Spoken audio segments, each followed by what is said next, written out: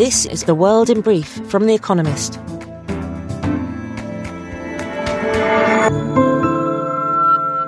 Our top stories. America will provide Ukraine with long-range rocket systems that can strike targets nearly 50 miles, 80 kilometers away, as part of a new $700 million military aid package. The commitment was only made after senior Ukrainian officials assured America that the weapons would not be used against targets inside Russia. Writing in the New York Times, Joe Biden said he does not want a war between NATO and Russia or to oust Vladimir Putin. America's goal is a democratic, independent Ukraine, with the means to defend itself against further aggression. Volodymyr Zelensky, Ukraine's president, called the Russian bombing of a chemical plant just crazy. On Tuesday, the governor of Luhansk, a province in the east of Ukraine, said that Russian forces hit a tank full of nitric acid at a facility in Severodonetsk, a city they are closing in on. Residents were told to stay in shelters to avoid the fallout.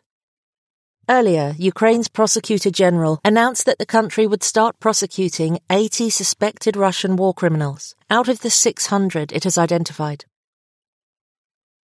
Russia cut off more of its gas supply to Europe following the European Union's partial ban on Russian oil.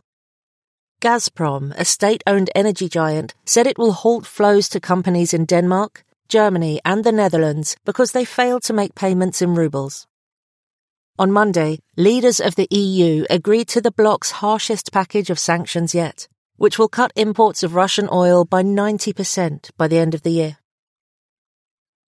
America's Supreme Court temporarily blocked a Texas law that would prevent social media firms from censoring content based on the views expressed within them.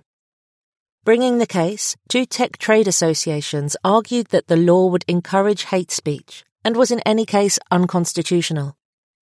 Texas thinks that social media platforms are too quick to suppress conservative viewpoints. The chief executive of DWS, Germany's largest fund manager, resigned a day after police in Frankfurt raided the company's offices looking for evidence of greenwashing. Germany's financial regulator and America's Securities and Exchange Commission have both launched probes into DWS after a former executive claimed that it lied about the ESG credentials of its assets. Police also raided the offices of Deutsche Bank, DWS's majority owner. Alexei Navalny, a jailed Kremlin critic, said he had been charged with additional crimes by Russian authorities and faces 15 more years in prison if found guilty. The accusations, he said, include creating an extremist organization to fan hatred against officials and oligarchs, and organizing anti-government protests. In March, Mr. Navalny was handed a 9-year sentence for fraud and contempt of court. The Biden administration said it would push for further sanctions against North Korea if the country went ahead with an expected nuclear weapons test.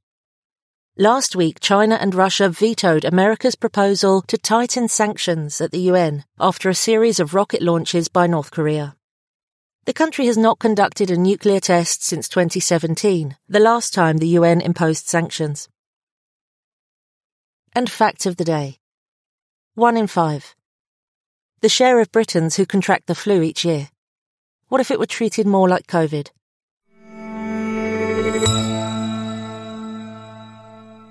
And now here's a deeper look at the day ahead. The Hong Kong 47 go on trial.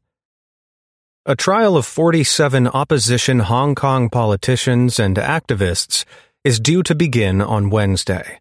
Their alleged crime, carrying a maximum life sentence under national security legislation, was to hold an unofficial primary in 2020.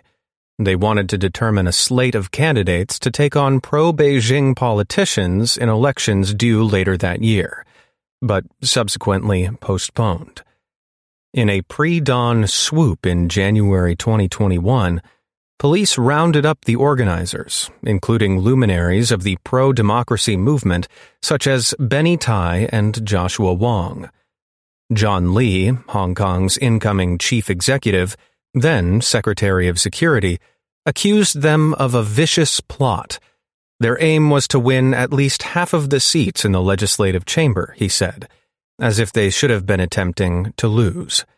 After 25 years of dealing with its boisterous southern territory, China is now clear that Hong Kongers must not be allowed to express their beliefs, especially at the ballot box.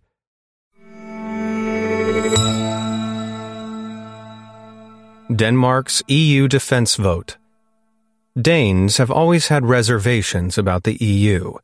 In 1992, they voted in a referendum against the Maastricht Treaty that founded the Union. The next year, they changed their minds after the government negotiated opt-outs from policies in 4 areas, including defense.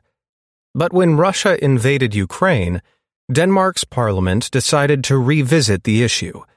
On Wednesday, the country holds a referendum on whether to join European defense policies after all.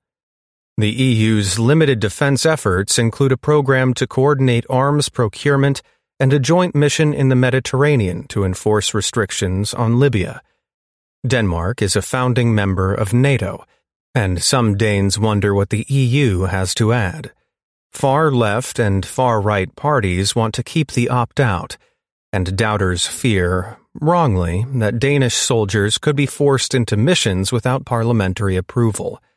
But most parties want to join, both to deter Russia and to become less dependent on America. Polls suggest voters agree. California copes with drought. Picture a Californian home with its backyard pool and pea-green lawn. That lawn may soon be a thirsty taupe.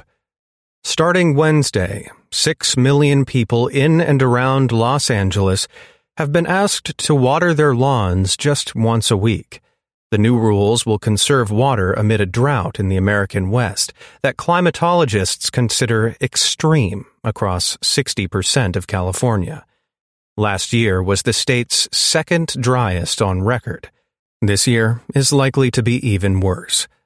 The restrictions will have a limited impact since urban areas account for just a fifth of water used by households and firms. Agriculture consumes the rest. Water shortages will force farmers to let irrigated cropland turn fallow.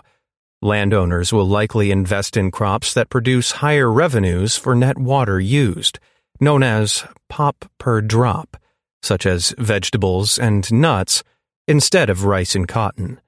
Many urban gardeners, meanwhile, will ditch lush perennials in favor of prickly cacti.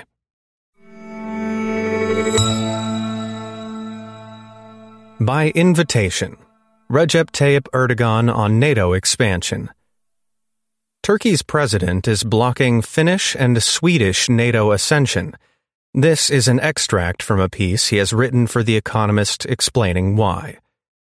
As all NATO allies accept Turkey's critical importance to the alliance, it is unfortunate that some members fail fully to appreciate certain threats to our country. Turkey maintains that the admission of Sweden and Finland entails risks for its own security and the organization's future. We will have every right to expect those countries, which will expect NATO's second-largest army to come to their defense under Article 5, to prevent recruitment, fundraising, and propaganda activities of the PKK, which the European Union and America consider a terrorist entity. Turkey wants the candidate countries to curb the activities of all terrorist organizations and extradite the members of these organizations. We provide clear evidence to the authorities in these countries and waited for action from them. Also, Turkey wants these countries to support the anti-terror operations of NATO members. Terrorism is a threat for all members, and the candidate countries should recognize this reality before joining. Unless they take the necessary steps, Turkey will not change its position on this issue.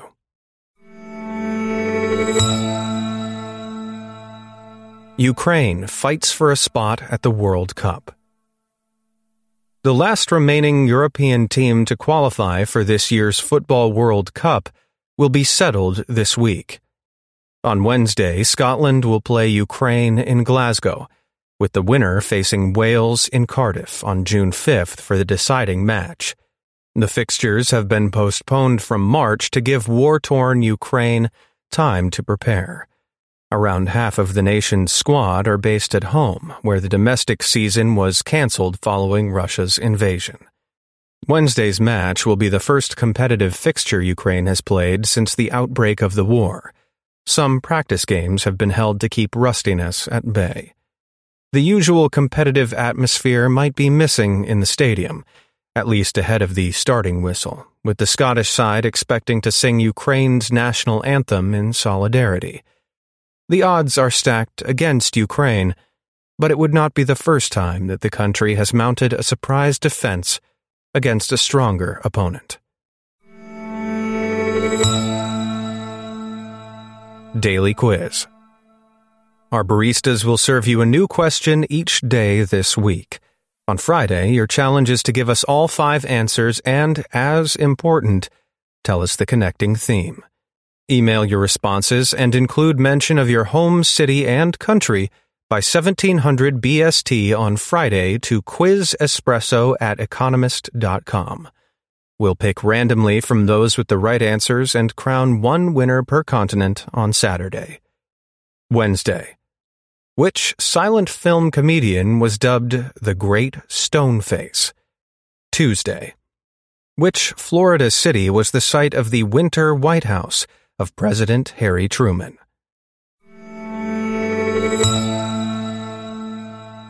Finally, here's the quote of the day from Karl von Clausewitz, who was born on this day in 1780. There are times when the utmost daring is the height of wisdom. That's the world in brief from The Economist, available 3 times every day of the week. You can also hear interviews and analysis from our journalists, including our current affairs podcast, The Intelligence, on your podcast app. And subscribers to The Economist have access to each week's full edition in audio. Just download the Economist app to start listening.